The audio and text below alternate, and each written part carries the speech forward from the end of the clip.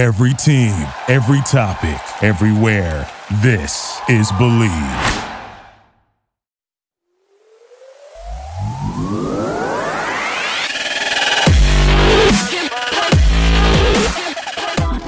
Bienvenidos, señores y señores, to another episode of the Bleed Lows Podcast. This episode of the Bleed Lows Podcast is brought to you by BetOnline. BetOnline is your number one source for all your basketball info, stats, news, and scores. Get the latest odds and lines and the latest matchup reports for this year's NBA playoffs. BetOnline is your sports intel headquarters this season, as we have you covered on all your insider sports wagering needs, from basketball, MLB, NHL hockey, golf, to UFC and boxing. The fastest and easiest way to get your betting info, including live betting options and your favorite casino and card games available to play right from your home. So get into the action today, head to the website or use your mobile device to join, and be sure to use our promo code BELIEVE, BLEAV, to receive your 50% bonus on your first deposit. Bet Online, where the game starts. And joining us on the Carne Asada, this is going to be a real treat, ladies and gentlemen. He is an all-star. He's a three-time world champion, World Series MVP. And for me, I think one of the most impressive things is he's a winner of the Roberto Clemente Award. And that, to me, is an award that should carry a lot of significance, more significance than it already does. But he got his number 34 retired with the Oakland A's. He's a part of the Oakland A's Hall of Fame. Dave Stewart, ¿cómo estás, amigo? Yo estoy bien, gracias. Look at that. Already. He gets the show. He gets the show. Real quick, before we get into the Nashville Stars, Dave, I just want to ask you, how important is it to speak Spanish in the dugout in baseball nowadays? Well, I think, with the population of Hispanic players in the game, and they're not just part of the game, the Hispanic players are becoming the game. On every team, they're superstars in the game. I believe that it's very important to be able to speak Spanish in the dugout and quite frankly, in the clubhouse. As much as you can learn, I really think it's valuable. That's great. I really appreciate the effort. And your Spanish is pretty good, my friend. I've been working with a team in Mexico in the Summer League for the last 7 years, Monclova. Oh, okay. And so I've spent quite a bit of time in Monclova over the summers. And then as a young player coming up in the Dodgers organization, it was important for us to play winter ball. And so I had one winter that I played in Mazatlan, and another winter I played in Ciudad Obregón, and I played in Culiacan. And then, the Dodgers had a working agreement with Licey in the Dominican Republic, and I had two winners. This is crazy history right here, isn't it? I had two winners in Venezuela in Caracas, and one winter in Maracaibo, and then I finished out my winter league career after my second year in the big leagues in Bayamón in Puerto Rico. So I've played quite a bit of winter ball. I've continued to have relationships in Latin America, and with the Padres, when I worked for the Padres in a executive position, I was actually the person that formed their working relationship with Yucatan and Merida, and was the purchaser of their land for their current academy in the Dominican Republic. So, I spent quite a bit of time. When I played for Licey, I actually lived with Manny Mota and his family. Oh, wow. So let me ask you this, Dave, because you're not the first person that has brought this up. When we had Dale Murphy on the show, and Dale Murphy raved about winter ball, and he was just like, hey, every guy should play winter ball, because he just says the experience, the environment over there is completely different. Did you sense there was a difference in intensity in winter ball compared to the major leagues, or what is the big difference between winter ball and playing in the majors with the best of the best? Well, you got to remember, man, when I was playing winter ball, Now we're talking the mid 70s to the early 80s. I played winter ball until 1983.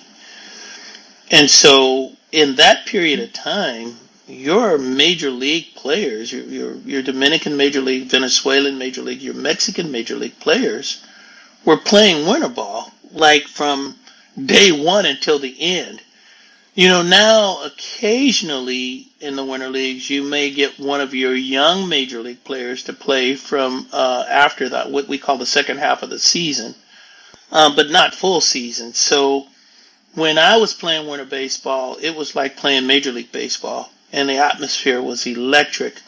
The fans were the stands were full of fans, and it was competitive. The cities were competing against each other.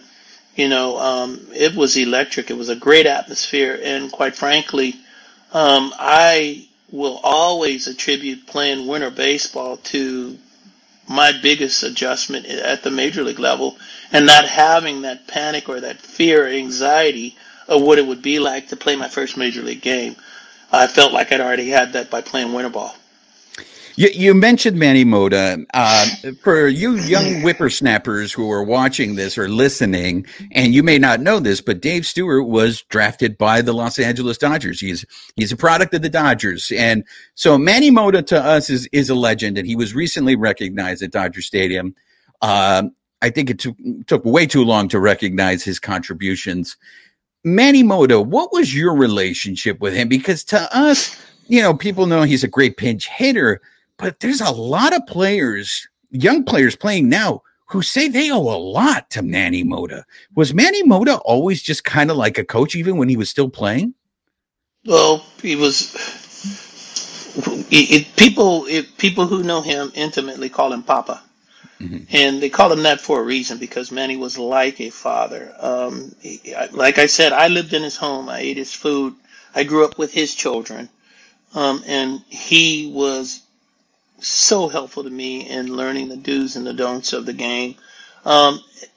We in the Dodgers organization separated ourselves from other organizations. We always prided ourselves in being the best. And there was a brand and a style and a way that the Dodger players played, how they carried themselves, how we dressed. And Manny was educational in helping me to understand that level of play, that level of how we carried ourselves, what we should do and what we shouldn't do. And so he was very helpful to me. How common was that, Dave? I hear stories nowadays of like young kids, especially if they're in the minor leagues, they're living with like 6 or 7 other people, and they got like air mattresses all over the living room. I mean, for a veteran like Manny Mota to open his house to you, was that common? Like when you were in the major leagues, did that still happen, or is that just a product of that era? With a current player, he was a teammate for me at that time. Believe it or not, he was not part of the coaching staff at that time. He was a teammate. He and Vic Davalillo were our left and right-handed pinch hitters at that time, and so for him to open his home to me, I just felt that was unbelievable. I don't know if it was special at that time or not. I felt like I was being treated special, and I felt that there was an affection for me with Manny bringing me into his home and adopting me into his family. And I couldn't feel any other way than special. Well, I want to segue too, because you are a board member with Music City Baseball, and this is why we wanted to talk to you on the show, because you're working on trying to bring an expansion team to Major League Baseball, which would be called the Nashville Stars, hopefully. But you also lead a diversity and equity ownership initiative, and its primary focus is looking for minority investors, right? Well, my primary focus is looking for investors in general, because we're not separating how we fund this team, but my goal, I would like to break another barrier in baseball, which is to have majority black ownership with focus on diversity, equity, and inclusion. And so it's my primary focus is to try to put together that group of minority candidates out there that are of high net worth, that have an interest in sports and have an interest in sports ownership and have an interest in sports ownership with one of the oldest professional games that have been played, which is baseball. And so that's where my focus is.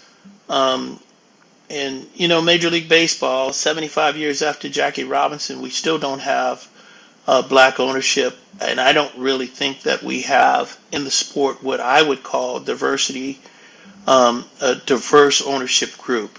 And that's what we plan to put together here, with the focus being on minority black ownership, but diversity, including everybody, to help make this a change in Major League Baseball. Well, my co-hosts weren't able to join me, but on this show, this is produced. Everybody on here, we're all Latinos, right? And I think sometimes we get the word diversity is viewed as a bad word, which I don't understand why. I think being diverse brings different opinions and it makes the product better. So exactly. when you are saying, you're looking for diversity, do you get grief sometimes? Do people ever go up to you? Well, why does it have to be diversity? Why can't you just get the best for the job? Well, most people, and I'm not. The truth is, I'm not catching any grief at all, believe it or not. And we're in Nashville, Tennessee, which you would think, when you speak about diversity, black ownership, you would think that it's coming out of the woodworks there. But Nashville is a changing city. The growth and the migration of people from across the country, California, Arizona, Los Angeles. People are moving there and they're migrating there. We get some of the major businesses are coming there with Oracle and Google and Apple, and they're all creating a bigger and larger presence there. And because those things are happening, Major League Baseball is looking at Nashville as being a major territory for Major League Baseball, a major market for Major League Baseball. And so, no, you're right, though. When you speak about diversity or a diverse ownership group, people think that it does not include Caucasian, it doesn't include white, that it's exclusive of them versus inclusive of them. I see diversity in the exact same way the exact same way that you do. It's inclusive of everybody. But once again, I've also prefaced it. This may be the area where I catch a little grief when I say majority, minority, black ownership.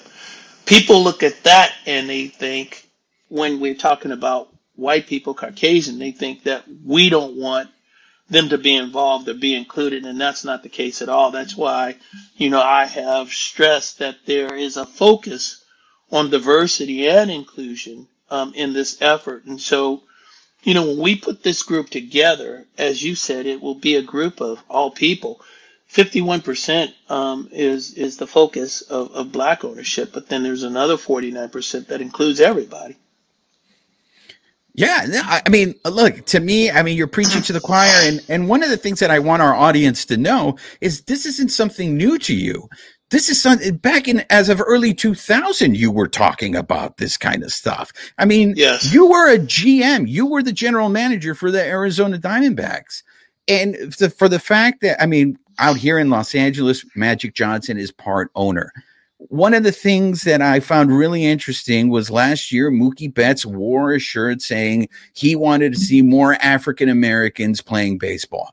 I was surprised it was not a bigger deal because, to me, I feel we've lost a lot of athletes to the NBA and to the NFL, and there's probably a variety of reasons why we have. But if those athletes were playing baseball, wouldn't that make baseball a better sport? You would believe that it would. We're called the Nashville Stars, and a lot of people may know or they may not know. The Nashville Stars were a Negro League team that played baseball in Nashville in the 40s and the 50s. we have a relationship and a partnership with the Negro League Baseball Museum in Kansas City. We're planning to do a 42,000 seat stadium, and that is in honor of Jackie Robinson. And so this whole initiative is really about paying homage to the Negro Leagues, and breaking that barrier that Jackie Robinson broke 75 years ago, but now we want to do it at a bigger level, which is in ownership. We believe that our brand and who we are and what we stand for, we believe that outreach will be a way to get more black kids playing the game, more minorities playing the game in general. And so, there's a lot to what we are trying to do with Music City Baseball and the Nashville Stars. So who came up with that? Because I think it's genius what you guys did. Because not only now do you get people talking about the Negro Leagues, remembering those players who were great that didn't have a platform back then, and a lot of people didn't know them. Out here in LA, I wish the Dodgers would do that more. There was a Mexican team called the Choriceros that were here in LA before the Dodgers.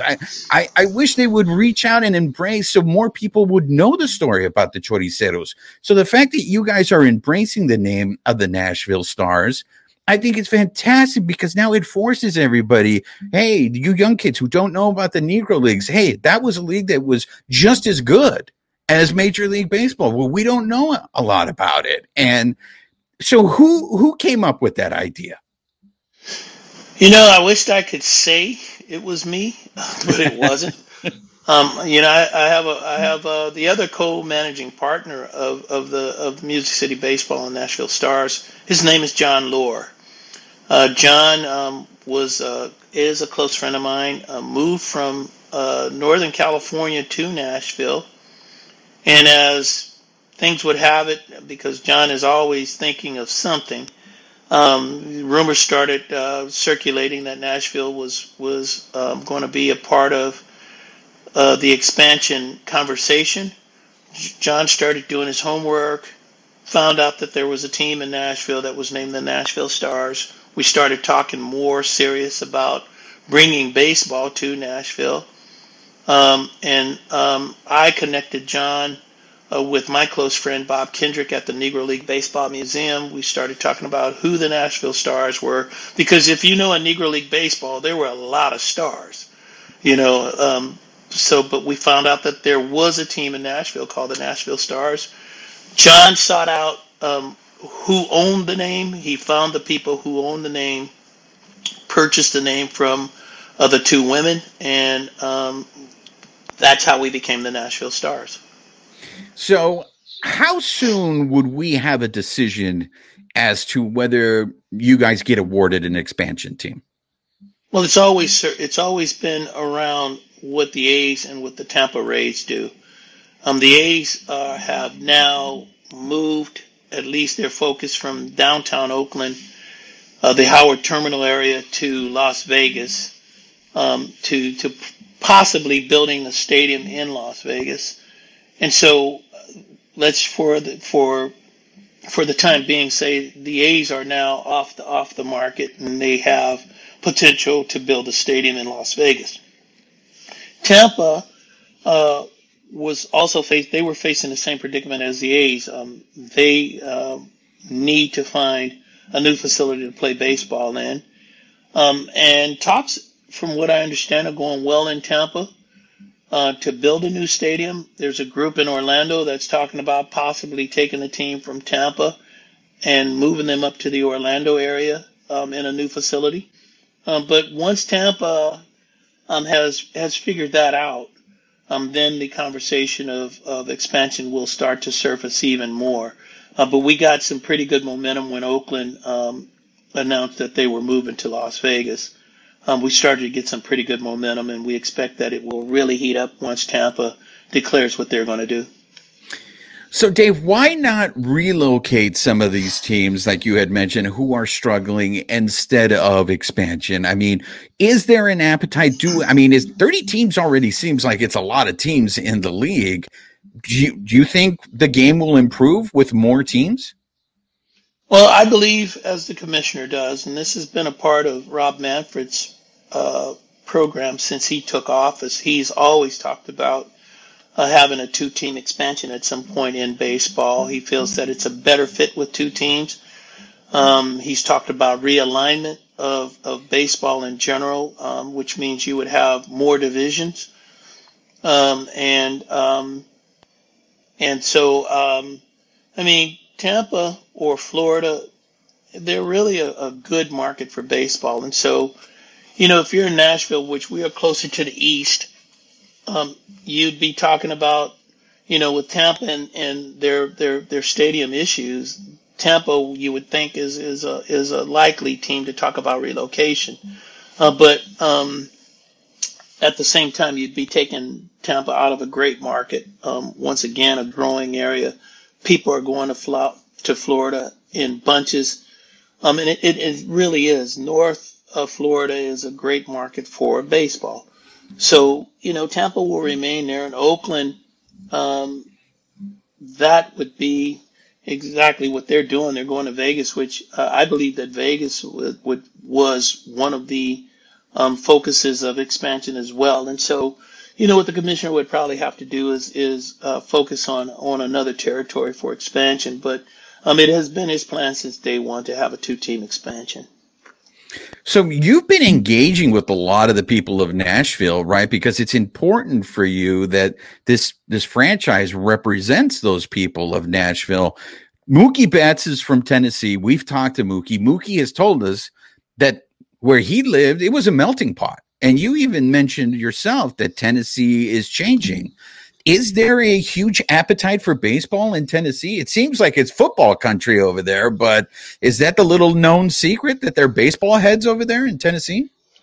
I mean, you would think that, but Memphis has an NBA franchise there that is doing well. In Nashville, the city has the Titans, but they also have hockey. And who would have thought that hockey could come to Nashville and be successful? And it has been. Over the last 2 years, they now have a soccer franchise that's doing well there as well.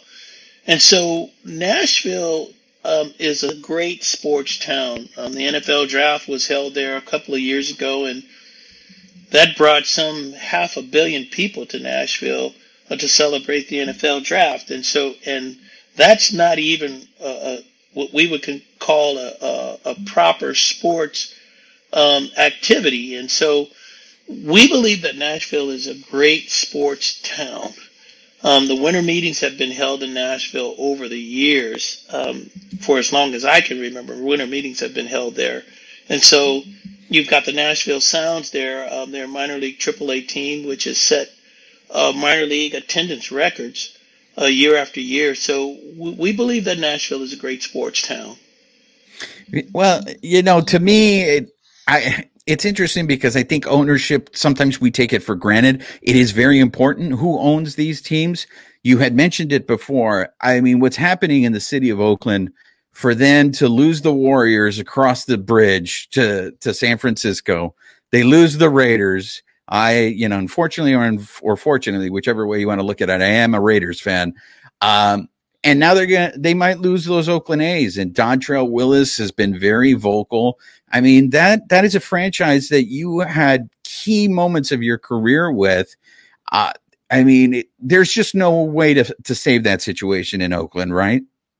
I don't think so. I'm like Dontrell. I mean, I hope and I pray that something will change and that they will turn their focus back to the Oakland area.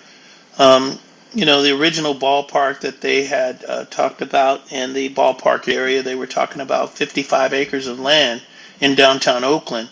Now they've been reduced to Las Vegas of 9 acres of land.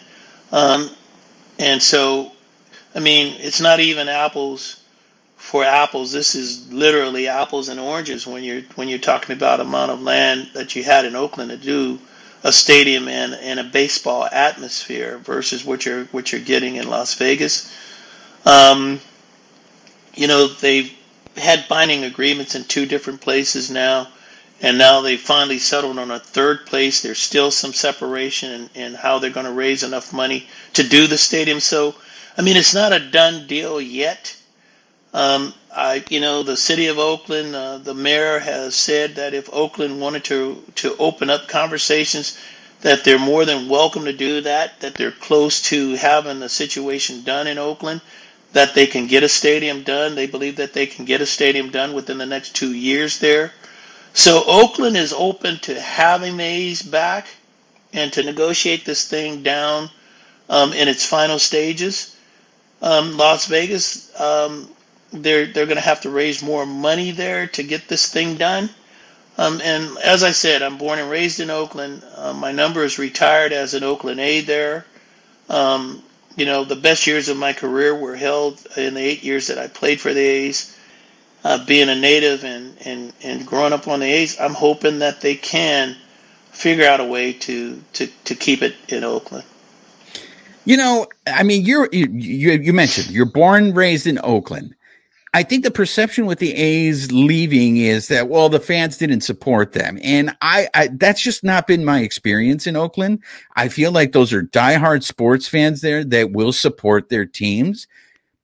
How did the situation happen, Dave? I mean, I know I've been to that stadium. That stadium, I don't want to say it's a dump, but you played there. Is that a stadium conducive to playing baseball? Well, it was when I played there, yes, but I played there in the mid '80s.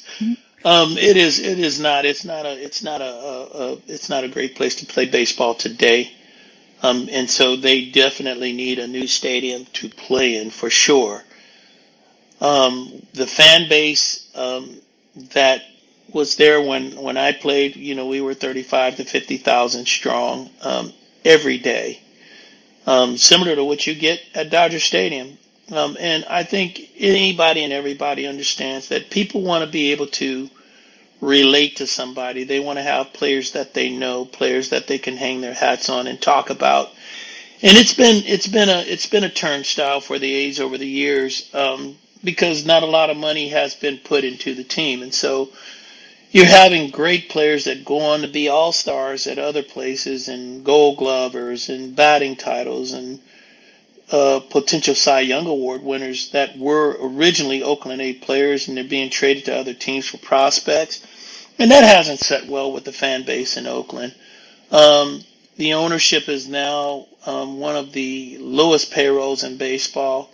And when you look at, Mr. Fisher being a billionaire, quite frankly, he's one of the richest owners in the game, and not being able to sustain the type of leadership and that the A's fans have been used to. I mean, a prime example was the Haas family in my period of time. They were owned by Levi Strauss and the Haas family, and doing whatever it took to continue to put a good brand of baseball on the field. And fans have not really appreciated the way that Mr. Fisher has gone about the team over the last few years. And so what I do know is that if Oakland's got a winning team, the fans will come out. But the fans right now aren't supporting what they're seeing in ownership at this time in Oakland.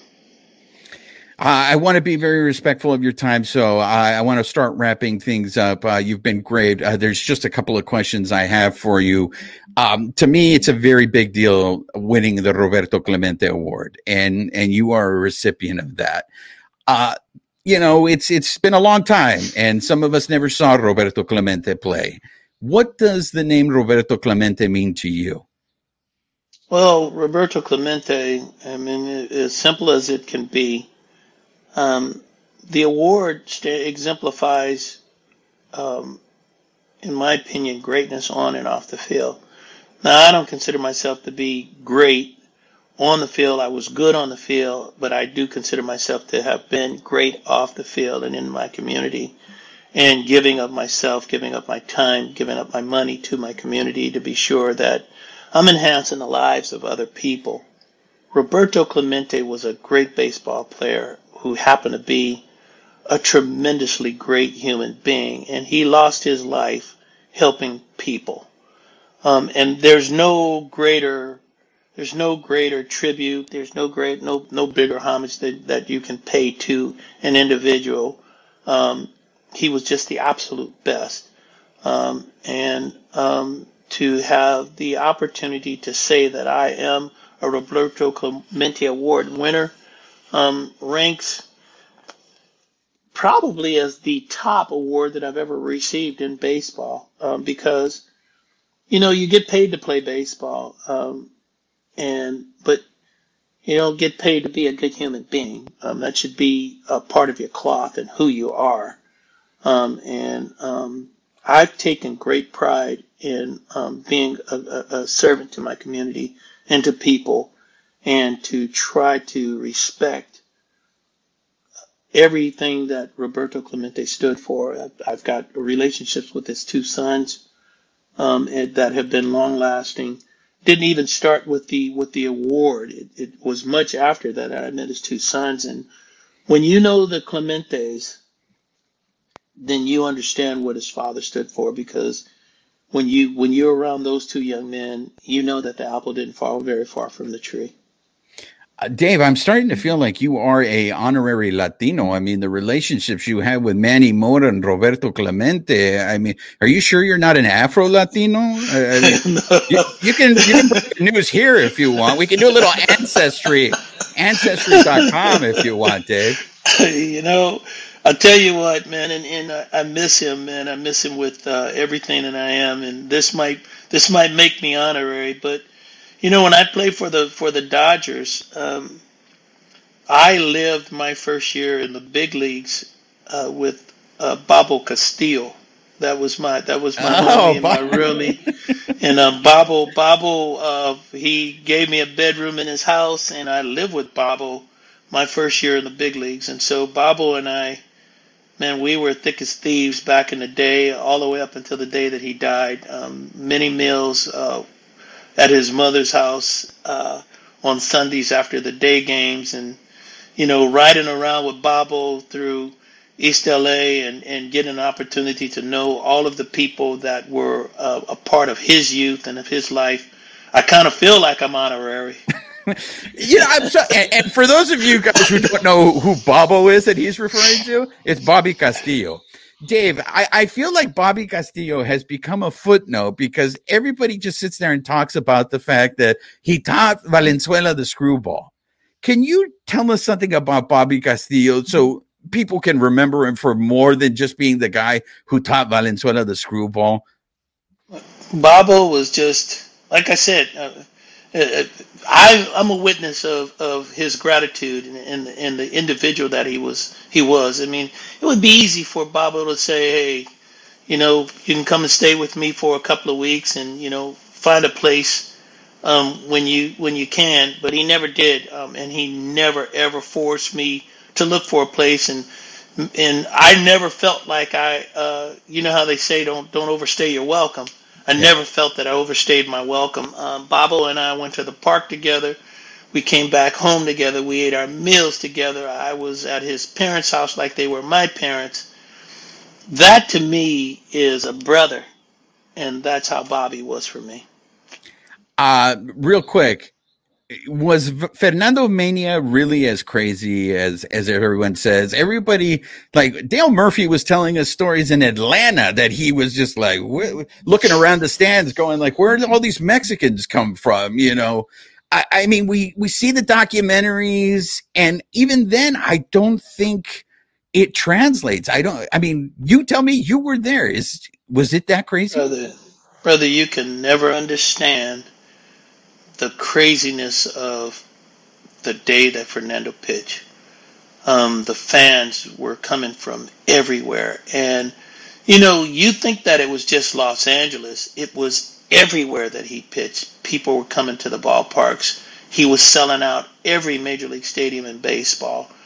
Unbelievable at his age to do the things that he did, to do it with the maturity and the composure, because all eyes were on him.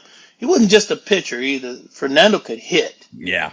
He was a great hitter as well. So you would have no idea. I mean, people are talking about Ohtani now. Well, Fernando was double Otani in the 80s. That's how tremendous he was for the game for Los Angeles, for the Dodgers. And look at that. You guys end up throwing a no-hitter on the same day. You both wore 34, but guess what? Your 34 got retired before his 34, so you got him beat on that. I'm going to tell you this, though. You may not know this, and I'm sorry, I didn't mean to interrupt you. No. Go right ahead. I'll tell you what you don't know. Fernando Valenzuela's number in the Mexican Summer League, number 34, will never be worn on any team ever again. His number is retired in Mexico. Well, I hate to disappoint you, Dave. We did know that because we were the ones that were giving the Dodgers grief about, you guys need to retire his jersey. This is embarrassing. You guys don't give out the number 34. I mean, it's been 40 years since Fernando Mania, and every time I go to Dodger Stadium, Dave, all I see are people wearing Fernando Valenzuela jerseys. Yeah. I think he sells more jerseys than any current player. That's the reason why you have all these Latinos in the stands. It's because their parents, their grandparents saw Valenzuela and dragged us to Dodger Stadium. Yep. And then we saw this fat little Mexican kid and we could relate. We're like, hey, that dude looks like me. And that's why I think, to bring it full circle, this conversation, I think what you're doing with Nashville is important. I think it's important, especially for youth, to see people that look like them, because it sends the message, I could do that. I can do that. And I applaud you for that, Dave. And I agree. I agree with you 100%. They should retire Fernando's number. They should do it. They're finally doing it in August, Dave. We won. Outstanding. We're finally doing it. Dave, we're going to end the show the way we always end the show. The Bleed Los podcast is a Dodger-centric podcast. We're about Los Angeles and we're about the cultura. So these are rapid-fire questions. We call these our kickback questions because in the carne asada, we just like to hang out and chat with our friends about baseball. So these are quick fire questions. You can give us a longer answer if you want. First one, the nickname Smoke may be the greatest nickname ever. Who gave you that nickname? Please don't tell me you gave it to yourself. No, I didn't give it to myself. Actually, the guy who gave me that name, we played together in Little League Baseball, and he was a Dodger as well. Guy named Michael Tack Wilson gave me that nickname when we were in Little League. So you were throwing heat in Little League too? I was a catcher then, so I was throwing it from behind the plate to second base. That's great. I have to ask you, this is just me, my personal question. You played with Ricky Henderson. Did Ricky Henderson refer to himself in the third person even when the camera wasn't on? Was he pulling the Ricky on you guys in the locker room? Well, I've known Ricky since we were kids, so Ricky didn't pull that third person on me, but he did use the third person a lot with people who, he didn't really know very well or who didn't know him very well. Yes, he did. Okay. We are big wrestling fans on this show, so we want to know, were you ever a fan of the male soap opera of wrestling, or did you poo-poo it and you were above it? You never followed it at any point in your life? I watched wrestling when I was a little kid, and there was Pepper Gomez was one of my favorite wrestlers back in the day. There was Bearcat Wright was another one, and then everybody loved Andre the Giant. There we go. Last one.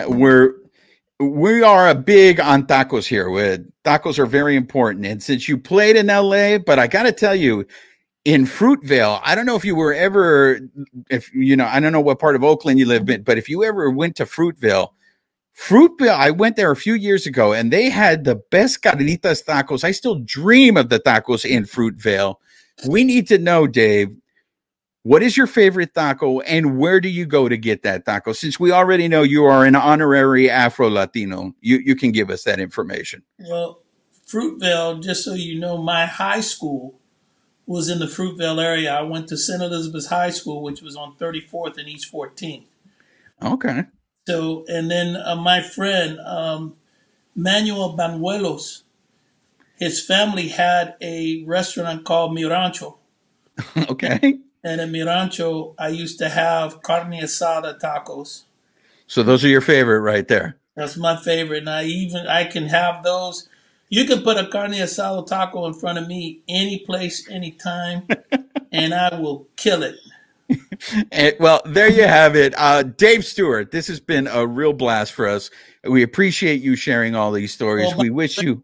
by the way, that carne asada is with maíz, not I love you even more, Dave. I have been a proponent of the corn tortilla Yes. because, like, there's nothing wrong with flour tortillas, but I refer to them, loyal listeners know I refer to them as the oppressor's tortilla. I am a flour tortilla, man, and it's good to know that we are Team Maíz. Thank you very much, Dave. There you go, man. So there you have it, Dave Stewart. We wish you all the success with the Nashville Stars. We hope that really comes together. For our listeners, can they follow you or in your organization on social media, either Twitter or Instagram? Well, Twitter, I am.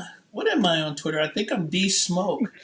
D Okay. Smoke 30. D Smoke 34 on Twitter. I think is what I am on Twitter. All right. Let me be sure because I don't want to give you anything bad. What am I on Twitter? On Twitter, I am at D Smoke 34. All right. There you have it, folks. Follow him. And you're only on Twitter. You're not on Instagram? No, man, I'm too old. There you have it. But much success with the expansion. And I love what you're doing. And I support any way we can help. You let us know, David. Thank you for the time. Thank you so much. Thanks for having me on, man. This has been fun. Thank you. You're welcome. And a big thank you once again to former Major Leaguer Dave Stewart for coming on the show. And that ended up being a lot more Dodger related stories than I thought it was going to be, Babyface. To tell you the truth, I thought we were going to spend the majority. We wanted to talk about the expansion team. So there's just a couple of things that I wanted to hit on in terms of that interview. What I want to start with, of course, right from the bat, he's dropping the Español with us, but I have yet to hear anyone say anything bad about Manny Mota. And he was recently honored at Dodger Stadium. They put him in the Legends of Baseball for the Dodgers. And now I'm starting to think maybe that took a little too long to honor Manny Mota. Like everyone that we talk to just raves about Manny Mota. Manny Mota is on our Latino Legends of Dodgers baseball shirt, which is available on our Bleed Los website. So if you want to get your merch, if you want Bleed Los merch so you can rep it in Las Calles, make sure you go to the website. You can get the Friend of the Carne Asada shirt that James Outman was wearing the other day. And getting the Bleed Los bump. So if you need the Bleed Los bump in your life, go get those shirts. But Babyface, were you aware of the connection between Dave Stewart and Manny Mota? I wasn't. I mean, and it doesn't seem like a natural connection, right? Because Dave Stewart is a pitcher, right? And yeah, so he was a reliever at that time when he was with the Dodgers. Yeah, so it's like, usually like the hitters and pitchers, they usually don't really ever like cross paths, right? The guys we've talked to, like, they're like, oh yeah, we talk every once in a while, but there's really no passing of those those players, right? So yeah, it's kind of like, whoa, like Manny Mota was like one of his mentors and took him in. So it's like, yeah, that's pretty interesting to find that out. Do you think that still happens today? Do you think that players take in other players the way like Manny Mota and feeds them? And I mean, because we heard it a couple of times from him. I mean, you hear there's guys that, maybe are taken under their wing or they respect certain guys. One of the guys that stands out to me is like Chase Utley. Like when Chase Utley was the Dodgers, right? You hear like stories of like Kike, like the mentoring that he did with him. But I mean, I don't think Chase Utley said, "Hey, Kike, come and stay at my house, come and eat, come and I mean, I don't think he did that, right? I mean, I think it's probably different. I mean, the times that we're living in, now, especially we talk a lot about minor leaguers and what they got paid. What do you think they were getting paid back in the 80s, late 70s, right? Well, it was a story I wanted to ask him about it, but we ran out of time. But during in '81 when there was the strike, Dave Stewart had to go get a job during the strike, and he actually, I don't know if you heard this story. I wanted to see if it was true. He got hired by a Dodger fan. A Dodger fan had his own company, and he hired Dave Stewart, and Dave Stewart worked during the strike, and then when the strike was over, returned back to baseball. So, yeah, it does seem, obviously you can't compare eras, and it just seems like it's light years because, yeah, the league minimum now is what, 100,000 or over 100,000?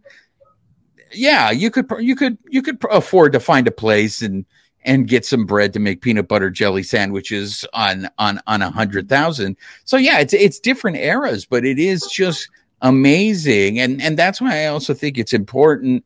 And I hope that the baseball union takes care of all these veterans because of the fact of everything that they went through to make the game better, financially speaking, for all the guys that are playing the game now. I think that's important. Yeah. But like you said, I mean, I didn't expect all those like Dodger stories that we got from Dave Stewart, right? Like when we contacted him to talk about, mainly about his expansion team, but I mean, it just shows that connection still to the Dodgers, right? He has all these great stories of past Dodgers, Manny Mota, Bobby Castillo, right? Like you mentioned, Bobby Castillo. All we remember Bobby Castillo for was what? Teaching Valenzuela how to throw the screwball. Yeah, and obviously there's a lot more to Bobby because every person that I've ever run into or ran into or knew Bobby Castillo, they all speak the same about him, just very highly of who Bobby Castillo was. We should really do a Bobby Castillo tribute because Bobby Castillo was there before Valenzuela. Like we all credit Valenzuela for bringing the Latinos to Dodger Stadium, right? But Valenzuela was a Mexican. Bobby Castillo, correct me if I'm wrong, he was a Chicano. He was Mexican-American, right? Mm-hmm. So maybe we need to make a Bobby Castillo shirt just so people remember the importance that Bobby Castillo was not just the guy who taught Valenzuela the screwball. That, honestly, to tell you the truth, was my favorite part of that interview with Dave Stewart. The way he talked about Bobby Castillo. And for those of you who are listening to this podcast, go to our YouTube channel because you can see the look on Dave Stewart's face when he starts talking about Bobby Castillo. You could tell there was an affinity that he had for Bobby Castillo that was genuine, and it was something I did not expect. I had to tell you, I always thought that Dave Stewart, and maybe it was because of the way he pitched, the way he looked on the mound, I thought he was a hard ass. I thought he was like an angry dude, and I just thought, oh man, we're going to get him in this interview. He's not going to want to talk about anything. The minute I ask him about the 1988 World Series, he's going to probably end the interview and just like blow up in my face and blow me up like Popovich. But it was the opposite. He seemed very like just tranquilo, man. He was just like, and to listen to him talk about Bobby Castillo, that I loved it, man. And it's stuff like that I really enjoy talking to people when they throw you that curveball that you don't expect. Yeah. I mean, if you remember, go back, look at that 1988 World Series Game 1. You see Dave Stewart on the mound, just the intimidating presence that guy had on the mound. I mean, you look at him just like straight face, like he was angry. He was out there to get outs, and that's all he wanted to do, right? And beat you down, and that's who he was. I said this to him off air. Like he was one of the guys that I remember. Like I remember him as a kid, and I don't know why. Like I think he became like one of my favorite players because he threw that heat, right? I mean, he was just a reliever, and then years later, like he shows up on the A's, and like he's like, Cy Young type pitcher, right? Winning, postseason games. And I'm like, man, we had this guy. Like now he's out here, like trying to beat the Dodgers. Like it was crazy. And I told him too, like, back to Bobby Castillo, my next door neighbor and Joey Rodriguez in El Monte. If you're still out there, he would always tell me that was his uncle, that Bobby Castillo was his uncle. Uh-huh. And I was like, okay, cool. Like, you know, I never like questioned it. I never saw him there or anything, but like I was like, hey, cool, he's your uncle, cool. Like, you know, but that's what they always would tell me, that his mom and him were brother and sister. To this day, I don't know if it was true or not, but yeah, I went with it. It was cool. It was a cool story. You know, like, oh yeah, he's related to Bobby Castillo, my neighbor. Yeah, I mean, it was just a really nice surprise. And then to hear him talk about Fernando Mania, you know, he beat me to it. I was going to ask him to compare it to Shohei. Like, what's it like for Shohei, right? Because here it was like, man, what Shohei's doing, it's the only reason to go to an Angel game, right? It's like, if Shohei's pitching, I'm going, right? To go see Shohei. And then to hear it from a guy who was there, to say, hey, what Valenzuela was twice what Shohei is. I think that really puts it into perspective. Like, there's nothing that we're never going to really be able to understand that unless we were there, because everyone we talk to says the same thing. Nothing does it justice, man. I can tell you how crazy it was, but it's still not going to show you how crazy it was. Like, this was a completely rare phenomenon. Yeah, and this is in the day of no cell phones, no internet, right? To get a call to call to Mexico, it was like, you had to call like the operators and try and get a punch a call through to Mexico, right? And like, so Fernando Mania imagine it in this time, Fernando Mania, and like, people in Mexico, it wasn't like he was over here and nobody even knew what was going on in Mexico, right? Like, everybody knew what was going on. So, I mean, that's how big it was in a time when, I mean, literally, I mean, it was nothing like today. Nothing like you could send a message across the world in a second, right? I mean, it was impossible to do that back then. Yeah, absolutely. I look, the reason why we had him on was to talk about the Nashville Stars. One of the things that I really liked about it is the fact that they embraced that Negro League Baseball name. I think just for historic purposes, just because it brings more attention to the Negro Leagues. I myself claim a lot of ignorance when it comes to the Negro Leagues. I don't know as much as I should know, being a baseball fan. And that's why when I told him, I wish the Dodgers would embrace the Choriceros more and mention the Choriceros, because I think that's an important part of baseball in Los Angeles. The Choriceros were here before the Dodgers. And that's why I love what the Marlins did with their City Connect jerseys. And that jersey is aligned to, and I forget what the name, but it's a Cuban baseball team. And it's reflective of the city, right? They acknowledge all the Cubans that live in that city. And so I love that that's what they're trying to do here, is they're reaching out to the people of Nashville. They want a team that's going to represent them. So that being said, I don't know if we need another expansion team. Well, it's not that I don't know. I know for sure. I don't think we need. There are going to be 2 more teams. It's going to be 32. Now, there's a lot of positives to it. It's going to be more jobs for players, more opportunities for them to get into Major League Baseball. But I feel like that means there's going to be a lot more teams that suck. I don't want to see teams that aren't competing, for a championship or not competing for baseball. I mean, we talked about it in Oakland, right? When we talked about the Oakland A's moving. Yes, if anyone's been to Oakland, that stadium is a dump. It really is. There's no feel to it. It just feels like a giant concrete slab. But I appreciate the fact that he was like, look, it's not just the stadium. You have an owner there that trades away all their best players. You have an owner there who's a billionaire and whose whole purpose for this is just to make money.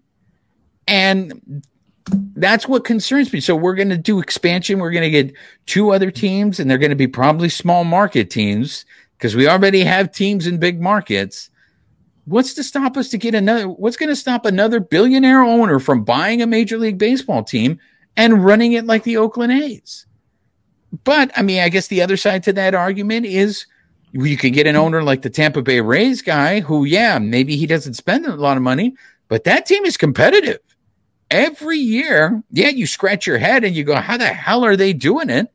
But every year they're competitive. I mean, do you want to see 2 more expansion teams, babyface? I don't. That's kind of tough.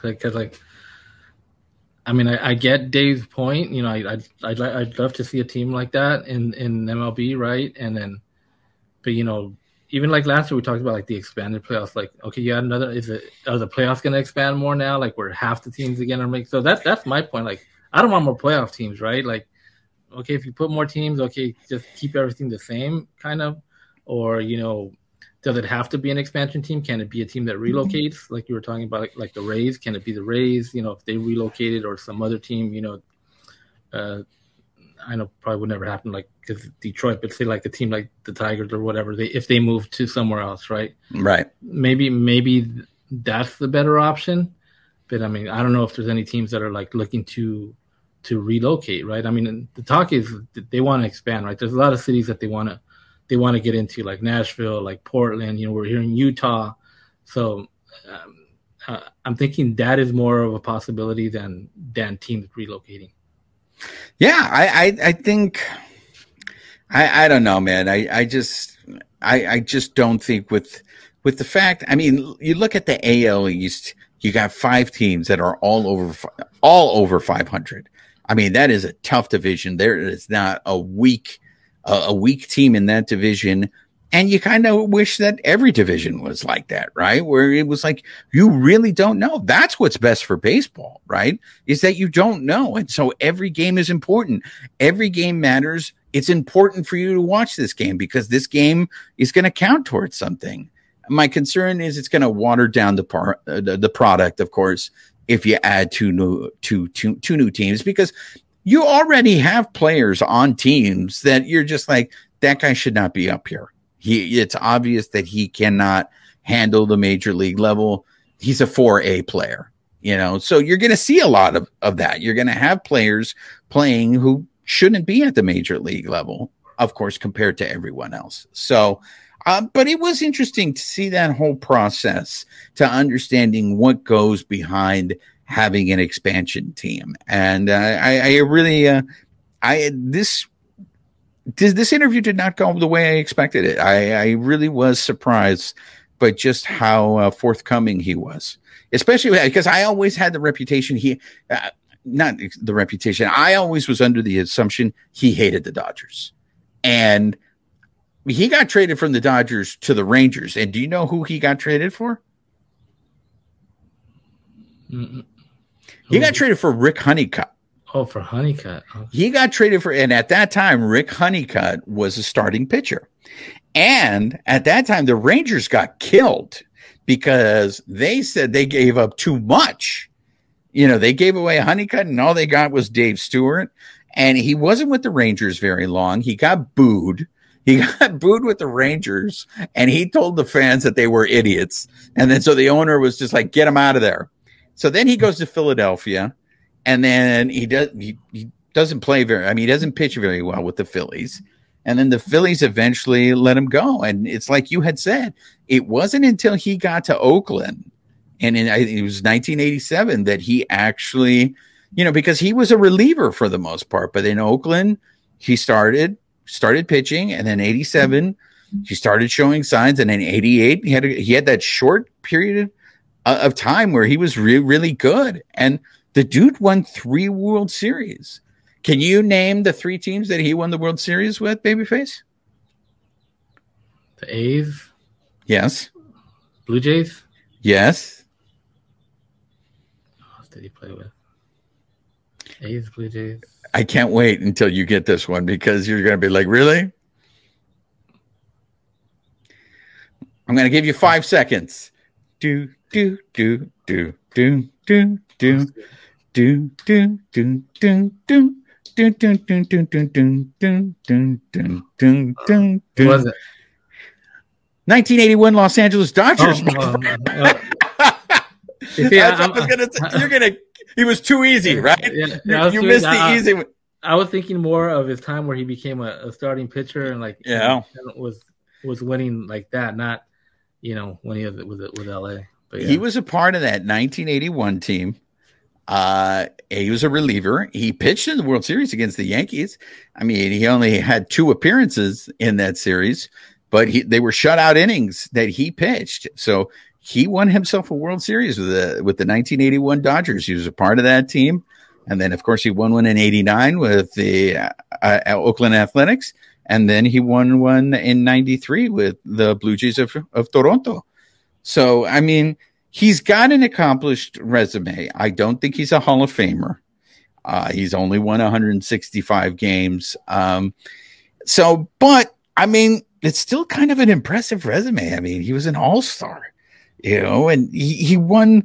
He's a World Series MVP. He's won like ALCS MVP twice. So, I mean, this is one of those things that you can look back at your career and go, I did pretty good for myself in Major League Baseball. I mean, and it's pretty impressive, like I said, because, he came up in early 80s, right? Late 70s, right? He was on that 81 team.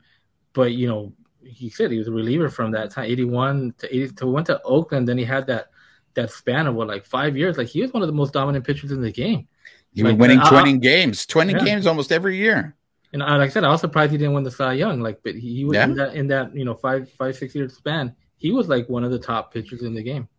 Yeah, absolutely. And then the other thing we didn't get a chance to get into, and obviously sometimes we have a short amount of time with people, so we don't get to everything that we wanted to talk to him about. I probably might have been able to summon up the courage to talk to him about the 1988 World Series. But what I really wanted to talk to him about was after he stopped playing, he was actually a sports agent. He started a sports agency. And do you know the 2 Dodgers that he represented? So him and his wife, as we're talking about, his wife Lonnie Murray, they were they're agents. They represented Matt Kemp. That's correct. And do you know the other Dodger that they represented? Who's the other Dodger? Was it Loney? No. Chad Billingsley. Oh, Billingsley, yeah. They represented Chad Billingsley. Do you remember when people said Kershaw and Billingsley were going to be the new Koufax and Drysdale? Yeah.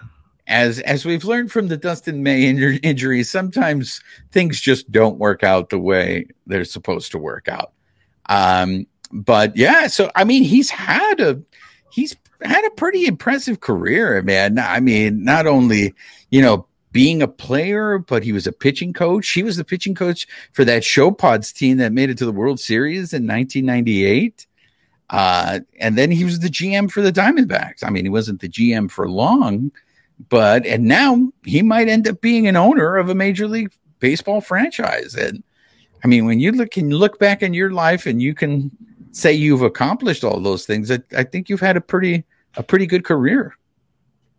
Yeah, I mean, like you said, he started out as a reliever and didn't. Hey, who's this? Just another guy, right? Another guy on the spot, right? And like I said, he worked and he really took off and had a great career in baseball. And now he's doing stuff out, after baseball, still in baseball, and still building up a pretty impressive resume.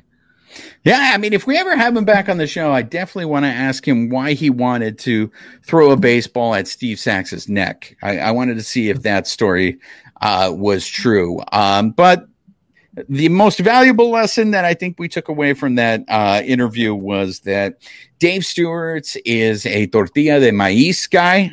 So he's a good person. That's another one for our side, which is the right side. So that's going to do it for this episode of the Bleed Lows podcast. For those of you listening on the audio portion, make sure you're subscribed to the podcast. That way you can be alerted to when we drop new episodes. Also subscribe to the YouTube channel so you can see what I'm talking about. When you see Dave Stewart's face, when he's talking about Bobby Castillo and you see that smile, and you can literally see it was taking him back to a point of his life. So subscribe. If you want Bleed Lows podcast merchandise, go to the Bleed Lows website and get yourself some gear.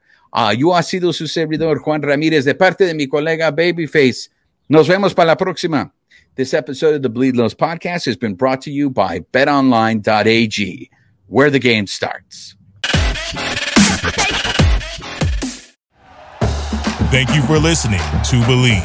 You can show support to your host by subscribing to the show and giving us a 5-star rating on your preferred platform. Check us out at Believe.com and search for BLEAV on YouTube.